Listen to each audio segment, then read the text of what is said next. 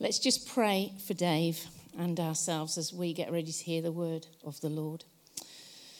Father, we just thank you for your anointing on all of the preachers and speakers that we are privileged to hear. We pray especially for Dave. We pray healing on him because he's not feeling well. And that he could just overcome and deliver the words that you've given him for us today. We pray for ourselves that you'd open our ears and our hearts to receive your word and you, Jesus. Amen. Thank you, Sally. I do like to write my introduction on the Sunday morning, and reading it back now, it is not in English. I must have written in some sort of ill haze. But this morning we're continuing our Christmas series on A King is Born, the scripture in Isaiah that we're going to read shortly. I was given the title that will be given to this king called Eternal Father. And this morning there's some great news for us that we're not only given a king of all of heaven and all of earth to know, we're also given a father in heaven to know. I think at Christmas time this can be a critical issue, isn't it? Because Christmas is traditionally a time when we all come together as families. For some of us, that's a joyful time of seeing people maybe we haven't seen much. For some of us, that can maybe show a bit of a wear and tear on our family relationships. Maybe some of us strain can come out at Christmas. So it's good to know and good to hear this morning that there's a Father in heaven for whom there is free access and that there doesn't need to be strain or strife in terms of coming to him. So we're going to look at both eternity and fatherhood this morning. I want to take you on a little journey with your thinking. I want to put us in the shoes of the people that first heard Isaiah make this prophecy when he declared that there was going to be an everlasting Father. What would they have thought, and what does that teach us? And how did Jesus fulfill that prophecy? So let's read these powerful words again in Isaiah. And it says, For to us a child is born, and he will be called Wonderful Counselor, Mighty God, Everlasting Father, Prince of Peace, and the greatness of his government and peace there will be no end. He will reign on David's throne and over his kingdom, establishing and upholding it with righteousness and justice from that time on forever and ever. So if we want to understand what Isaiah meant by this, we must know what an ancient Jew would have thought when they heard the word father. Many of us will have an idea from our fathers, from our culture. But let's understand what a Jew in that time would have thought. What did they really think? Was God a father to the Jews in the Old Testament? And why does this all really matter? So firstly, let me talk about three kind of ideas about an ancient father. They're the chief authority in a family. They're in charge. That has changed now. But they're the ones who decide who gets to marry who. They're the one who decides where people go. They're the ones who decides what happens ultimately to that family. They decide the rules. Typically, they were the provider. They would provide in terms of earning, sure, but they would also be the one who collected all the wealth that even their sons kind of inherited. The wealth was gathered together as a family. They would also provide physical strength and security and be responsible for kind of who goes to war, who doesn't. And we see that with people like David. In this culture, we also see land is passed down from fathers to sons. And thirdly, he's literally a dad. He has a part in making babies. He gives a physical inheritance. So we all know that today, don't we? We get aspects of our father from our genes. He also gives an inheritance and a portion of the land and a nature. So this is the picture that Isaiah's readers are hearing of a father. That is what the culture understood a father to be. An authority, a provider, and a creator. But considering we call him Father God, the Old Testament is surprisingly sparse on references to God as Father. In fact, depending on how you count it, there's less than 15 times that God is called Father in the Old Testament. When he is called Father, he's called the Father of Israel, meaning that he's literally made Israel. Literally, he's the person who started the Israelites' journey. He's called the father of some groups, like homeless people, like widows, meaning that he's the person who provides for them, takes care of them. And very rarely, once or twice, he's called the father of David and Solomon. And these are the only individuals in the Old Testament that he calls his sons. And those are prophetic of Jesus. The news this morning is the Jews, the Old Testament people, did not know God as a father, beyond the metaphor of him being a creator. Sometimes it's said, even today, and you might not like this, but it's said that all humanity are the children of God. But what I've been reading this past month is that that isn't the biblical idea. The Bible says that God made man in his image, and that's a little bit different.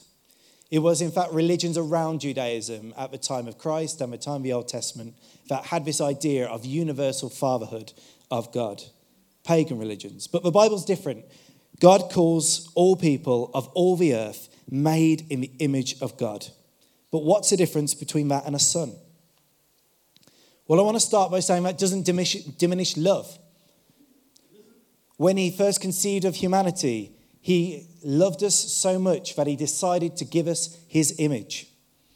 That we're unique in all of creation, and that because of that uniqueness and because of his love for us, he decided at great personal cost to rescue us. But this word is the same word we use about idols, an image of God. So idols were statues that people would worship, statues that looked like pagan gods. These idols were meant to be the human representatives of these, the earthly representatives of these gods. They were meant to be these statues that carry the power and the authority of God. And we were designed to be the same. When we were made in God's image, we were designed to be God's representatives on earth. Maybe like a shadow is in the shape of its owner. Maybe like the painting can capture someone's beauty. It's not the literal thing. We're not God, but we are made in his image. I like to think that God is so complex and wonderful and infinite and amazing that the things that were made in his image are as wonderfully complex as you and me. But when we compare that to a son or daughter, we see something much different. A son is alive, not just an image. They have more than just the shape of a father, don't they? They carry the family name. They carry the authority. They carry the nature, and they carry an inheritance. Because of the fall, man chose to walk away from God, and that image of God on earth was broken. We're no longer the perfect images of God just on our own. Because of sin, wrongdoing, pain, hurt, all the things leave us falling short of reflecting God's image on earth. Well, why does this matter? Well, I don't know about you, but I'd much rather be a son or a daughter of a living God than just an image. It's incredible that we're made in the image of God, but the New Testament gives us a new offer. We find that the offer is to become children of God. In the Old Testament, they didn't know that this was coming. They didn't know it was possible. They were the children of God only as far as God started their tribe. Isaiah promised more than a father, though. He promised an eternal father. So what does the word eternal mean? We're going to get our Bible nerd hats on. Has everyone got one? And we're going to find out what eternity and eternal mean. So I want you to take a second to picture for me eternity. You got a picture in your mind? Lovely. So maybe this is what comes to mind. Maybe you've got a picture of heaven in your head. Maybe you're thinking the eternal kingdom of God. Maybe that's what you're thinking. Maybe this is coming to mind. Maybe you're thinking in terms of infinity. Maybe you're thinking of the vastness of space, of endlessness. Something like a really big picture. Maybe you're thinking too much about Christmas. Lasting for eternity. We need to get our heads around what eternity meant to Isaiah's reader and to Jesus' disciples. When we hear the word eternal or eternity, we might start to think along the lines that God lives in eternity. And whilst that might be true, that isn't the concept that Jews and early Christians had. This idea in our mind is that eternity maybe is this other realm, this heavenly place. And again, that might be true, but it's not what Isaiah was writing about. For us, this is really hard to explain, but time is almost analogous to distance. Time is something we can travel in our minds, isn't it? It's something that we can say God is outside of. It's maybe like a railway or a line to us. Well, that's the modern idea, but in these times, they just didn't have that concept. They had yesterday, today, a month, a year, tomorrow, the next moment. They didn't have this idea, this math around time. So if we were to stand up before them and start preaching about God being outside of time, they'd just be scratching their head. How can God be outside of time? Time isn't something you can be outside of. To the Jews, God can't live in eternity. To the Hebrews, God lives for eternity. So in this context, as I'm sure you've guessed, eternal Father means a Father that will live forever and ever and ever and ever. And often you might hear a preacher say, because there's a twist, that, I've looked at the Hebrew word and this is what it really means. And I've personally often been confused by that, so I've decided to go away and learn how that's done. And I want to share with you some of my working out while we're here as well. So I made some Christmassy diagrams for us. You see, in every word, in every language, a word represents an idea, doesn't it? So behind every word we speak, every sentence, every thought is a root idea. That's how languages are made. And when we understand where that word comes from, sometimes it helps us understand the broadest idea of what a word is and helps us understand what people are thinking at that time. So using these Christmassy diagrams, we're going to look at a practice one first. The first word of the Bible is in the beginning. This word in English on the right-hand tree, we see the words that are like it are words like birth, start, founding, morning, day one, 00, 1 o'clock, the start of time, that kind of thing. It used to mean literally to open or to start, but now we have this idea of time. And we can see that the root idea, the seed that grew the tree that ended up with beginning, is the idea of time and the start of it. To the Hebrews, they have this word reshith. And in some time, that is accurately translated at the start of the Bible as beginning. But in other instances in the Bible, it's translated as first or chief or best. And so you can see already there's a slight difference between the way they understood the ideas of beginnings. And this word reshith is related to this word resh, which means head. So to Hebrews, they weren't thinking about a time that goes on and here's the beginning of it. They were thinking about the first thing, ahead. So that's our practice run. I hope you're getting the concept, because now we're going to look at the big boy, eternity. So in the English here, we have eternity. It means perpetual, forever, infinite, everlasting, unending, ceaseless, timeless. We all get those. And again, you have this root idea about time. And either you believe it's an absence of time because God's outside of time, or you believe it's an unending time. It's just a time, a train track that goes on forever and ever and ever. But this Hebrew word, olam or ad, or a couple of others, have some similar ideas. Always, continual, eternal. We get those. Then it goes a bit weird. Ages, ancient times, days of old. What is going on here? Well, the people I read told me that the root of this word, the idea in the back of the head of an Israelite or a Hebrew, was the word lifetime. In a sense, when we say something like, I'm going to love you forever, we mean, I love you till I die, don't you? So the idea behind the Hebrew word forever is as long as it lasts. So strangely, although lots of times in the Bible, forever, because it's attached to the life of God, it means forever and ever and ever and ever and ever. There's some strange instances where forever doesn't mean forever. Here's a couple of examples. There's one that's talking about rules for slaves in the Old Testament. And it's saying that if after the contract the slave wants to stay with that family, perhaps because they want to marry into it, they've got to do this weird ritual about being nailed to a door, and then they're the slave forever. Do any of you want to stand and say that that means that that person is a slave into the kingdom of eternity? No, it's not biblical, is it? And more importantly for us, this second scripture, it talks about the priesthood of Aaron. which is from the law of Moses. The law of Moses was rules set by God, which are an agreement or a covenant between God and man that said, if you do these things, you will get to be close to me. I will be your God and you will be my people. The deal was, if you wanted to be close to God and you wanted to be restored to God's image, then you had to follow the rules, follow these laws. And one of these laws was that Aaron, Moses' brother's descendants, would be the priests forever. It says forever. But we all know, or you may know, that Jesus replaced Aaron as our high priest.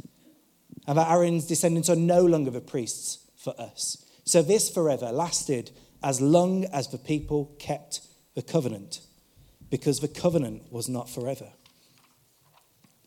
So if we talk about forever in a Hebrew concept about an agreement, we're thinking about contract length, for those that you know contracts. So this agreement will last forever and ever and ever as long as you keep it. Now, what do we know from the Bible? We know that the Jews failed, that we failed to keep this agreement forever and ever. They expected this agreement to last forever. But by the time of Jeremiah, they were beginning to see the writing on the wall. And Jeremiah prophesied, behold, the days are coming. I will make a new covenant with the house of Israel, with the house of Judah. Not according to the covenant made with the fathers in the land of Egypt, the covenant they break. But I will make a new covenant and write my laws on their hearts. I'll paraphrase that, sorry. So this was the situation that Jesus was born into. We had an agreement with God that was being broken day in, day out, that wasn't making up for the shortfalls of man. We had a seemingly perpetual broken agreement and no chance of being restored to God. But now Jesus was born to be the forever king. And he came to make a new agreement, a new covenant with people, so that we could have an eternal Father. In a town in Bethlehem, Jesus is born and declared to be a king forever. And when he grows up, he starts to say some really weird things to Jews, things that they hadn't really thought of, and it must have just sounded a bit weird, to be honest, because he started to call God Father. And the New Testament word count in terms of Father and God explodes when it comes to Jesus.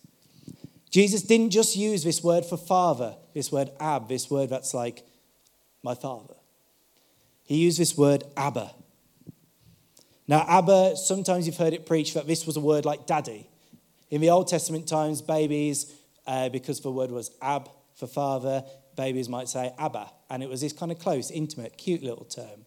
But by New Testament times, Abba had become a word used by adults as well. So we're not talking about an immature word. Jesus isn't walking around calling God daddy, because Jews at the time were calling their dads Abba.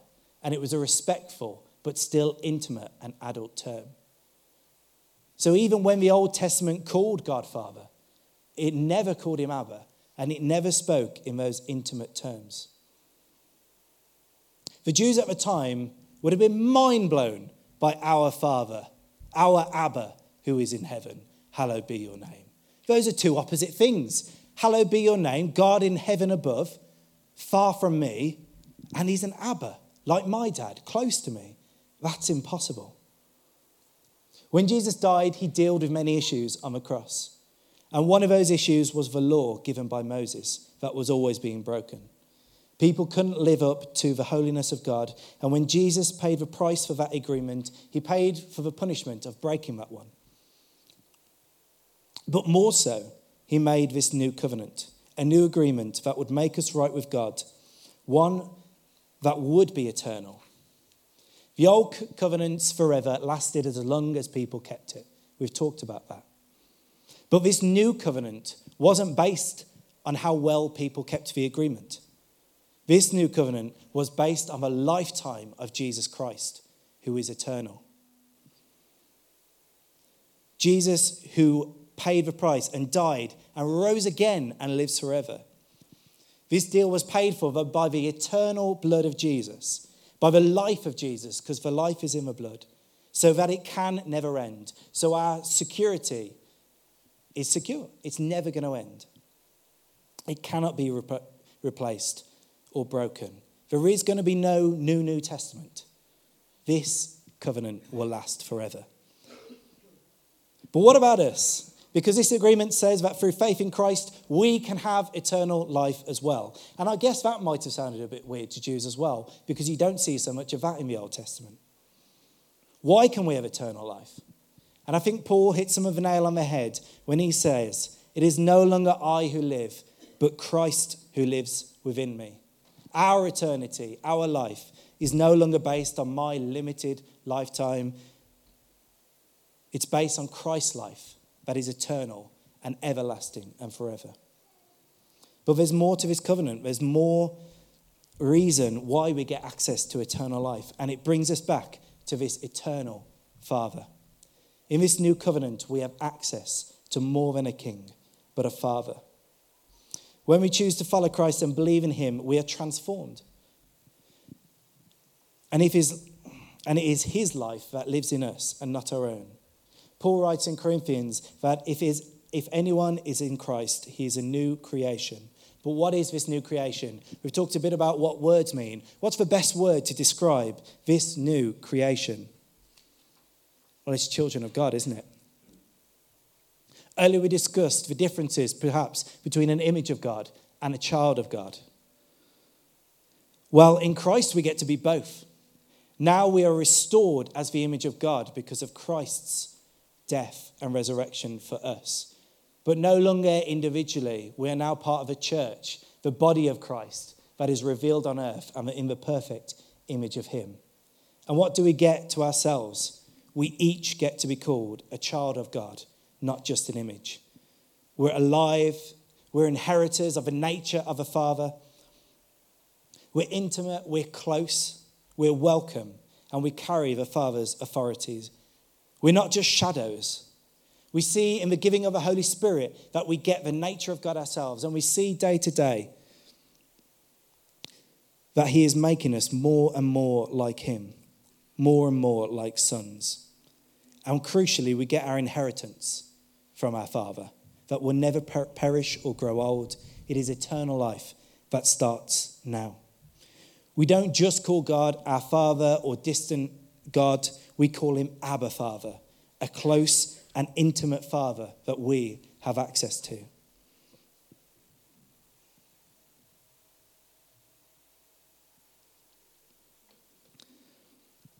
The fact that we are children is a wonderful guarantee, not just for the future forever, in eternity, whatever that looks like, but for our lives now. Let me ask, is anyone a parent in the room? Hands. Okay. And is anyone a child in the room? So you're going to relate to this. Well done. Can our children stop being our children? No. What amount of wrongdoing, Anne, would stop your children from being your children? None. And the reverse is true as well. Sally, is your most successful child, whichever one you choose, the one with maybe doing best in school or that you think of as the best, are they more a child of yours than any of the others? No. And this is the wonderful reality as we inherit the childhood of God. No amount of bad deeds, sins, or wrongdoing will change that identity as sons of God. You can always return again to your Father. And equally, no amount of greatness can improve your standing. You could preach on every single street, convert every person in the world, and you are no more a child of God than that first moment when you accepted Jesus Christ into your heart. But if we're children, how do we respond to that fatherhood? Sometimes when there's an important thing to say, it's good to find someone who said it better than yourself. So in 1858, Spurgeon spoke in a preach, and he said, "We must be reconciled that our being sons involves a duty of obedience to God. When I say my Father, it is not for me to rise up and go in rebellion against his wishes. If he be a father, let me note his commands and let me reverently obey. If he has said, do this, let me do it, not because I dread him, but because I love him. If he forbids me to do anything, let me avoid it. For the child of God knows his good works do not make him acceptable to God, for he was acceptable to God by Jesus Christ long before he had any good words. How else do we respond? Well, Paul writes in Romans, we have received a spirit of adoption as sons, by whom we cry out, Abba, Father. The Spirit himself bears witness with our spirit that we are children of God, and if a child, then heirs of God and fellow heirs with Christ. The spirit of adoption we have now is how we cry out to our Father in heaven. When my son is in trouble or when he's happy, if he's got a problem in the middle of the night or he wants to show me a drawing, do we imagine that maybe he thinks about arranging a face-to-face at some point? Does he think about the day of the week that he might get to see his dad and then go to him and talk to him? Does he go away and do some good things that might convince me to listen to him as my son? Oh, no. He just shouts, Daddy! And usually, that's all I need to pay attention. Maybe a little bit of repeating, but that's because I'm imperfect. Whereas our God in heaven is perfect. And in times of uncertain leadership, with his election looming, with lies in the media, maybe experts don't seem like experts anymore, and truth seems to be decided by whoever has the most power in this situation. Isn't it a comfort that Isaiah declared that the King of the earth, that he planned for us, would be our Father, and that we would be sons and daughters of that God and not just subjects? That we could be people who just cry out, Father! And he'll hear us. That's the promise of Scripture. Earlier, I spent some time discussing what words meant, and there's a purpose. So we remember we had those Christmas trees with those root ideas. Well, here's another one for you. We all have an idea of what a father is. Some of us have been taught what a father is by our earthly fathers. Some of us have been inspired by our culture. Some maybe by a spiritual father or an influential character in our life. So when God comes to us and says, I am your father, that is going to be coloured by your view of what a father is, surely. In your heart, what is the root idea of fatherhood?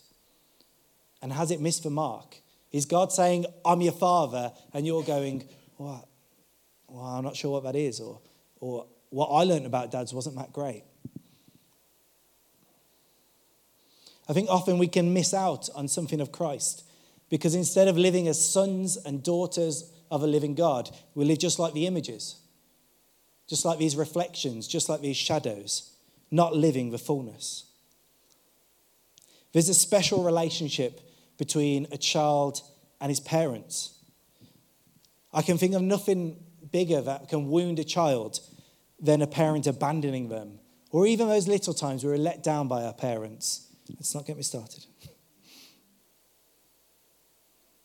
Can wound us, can't they? Their teachers change every year. Trusted mentors might change. Their friends come and go as they grow up. But the wound of a parent letting them down is hard to overcome. It's the primary relationship that we learn from. And so when God says he's our Father, surely that's going to colour our view, isn't it? Even when we have good parents, perhaps we limit God to the limits of the greatness of our parents, as well as their failings. For just a second, I think it would be good to reflect on our biological fathers and mothers, maybe some of our spiritual fathers, or the people who were fathers to people around you, people you learn fatherhood from. I think that our experience of God is enriched by those good examples, but it's twisted because of the bad examples. And this morning, my hope is for us, as we wrap up, that you learn that you have a Father in heaven who loves you with an unending, inescapable love, that desires you to know him as a Father, and that if you accept Jesus into your heart, you can have a heavenly Father who is unending and perfect. If you haven't met that kind of Father before, we pray you get a chance this morning. We can learn from God, we can learn from a word, we can learn from one another what a great and eternal Father is. So I wanted to wrap up tonight by praying a prayer that I've written, and then I'll hand back to Phil. I want to spend a moment and ask our eternal Father to forgive us maybe where we've got that picture of a dad wrong, and teach us what it means to be his children and follow after him. Shall we pray? Lord, if this morning any of us have not yet received that spirit of adoption, not yet known you as Father, I pray you would show us. Let us place our faith in you, Jesus, and not in our ability to get it right with God. Let us accept the work you did on the cross, and let us know you as God, our Father. For those of us that know you, our Abba Father, forgive us for painting you, our Heavenly Father, with a brush of our Heavenly Fathers. Where our fathers have been faithful and loving, we thank you, but forgive us if we have limited your faithfulness to theirs. Where our fathers have been too harsh, forgive us for seeing you in that light. Where our fathers have been absent, forgive us for fearing you will be the same and far away. Where our fathers have lacked compassion, forgive us for missing your compassion. And wherever our fathers have been unsure or weak or failing, Lord, help us to forgive them and forgive us for when we have not found you to be an unfailing reserve of surety and strength. Lord, we pray, teach us what it means to be your children. Teach us what it means that you are our Father. Amen.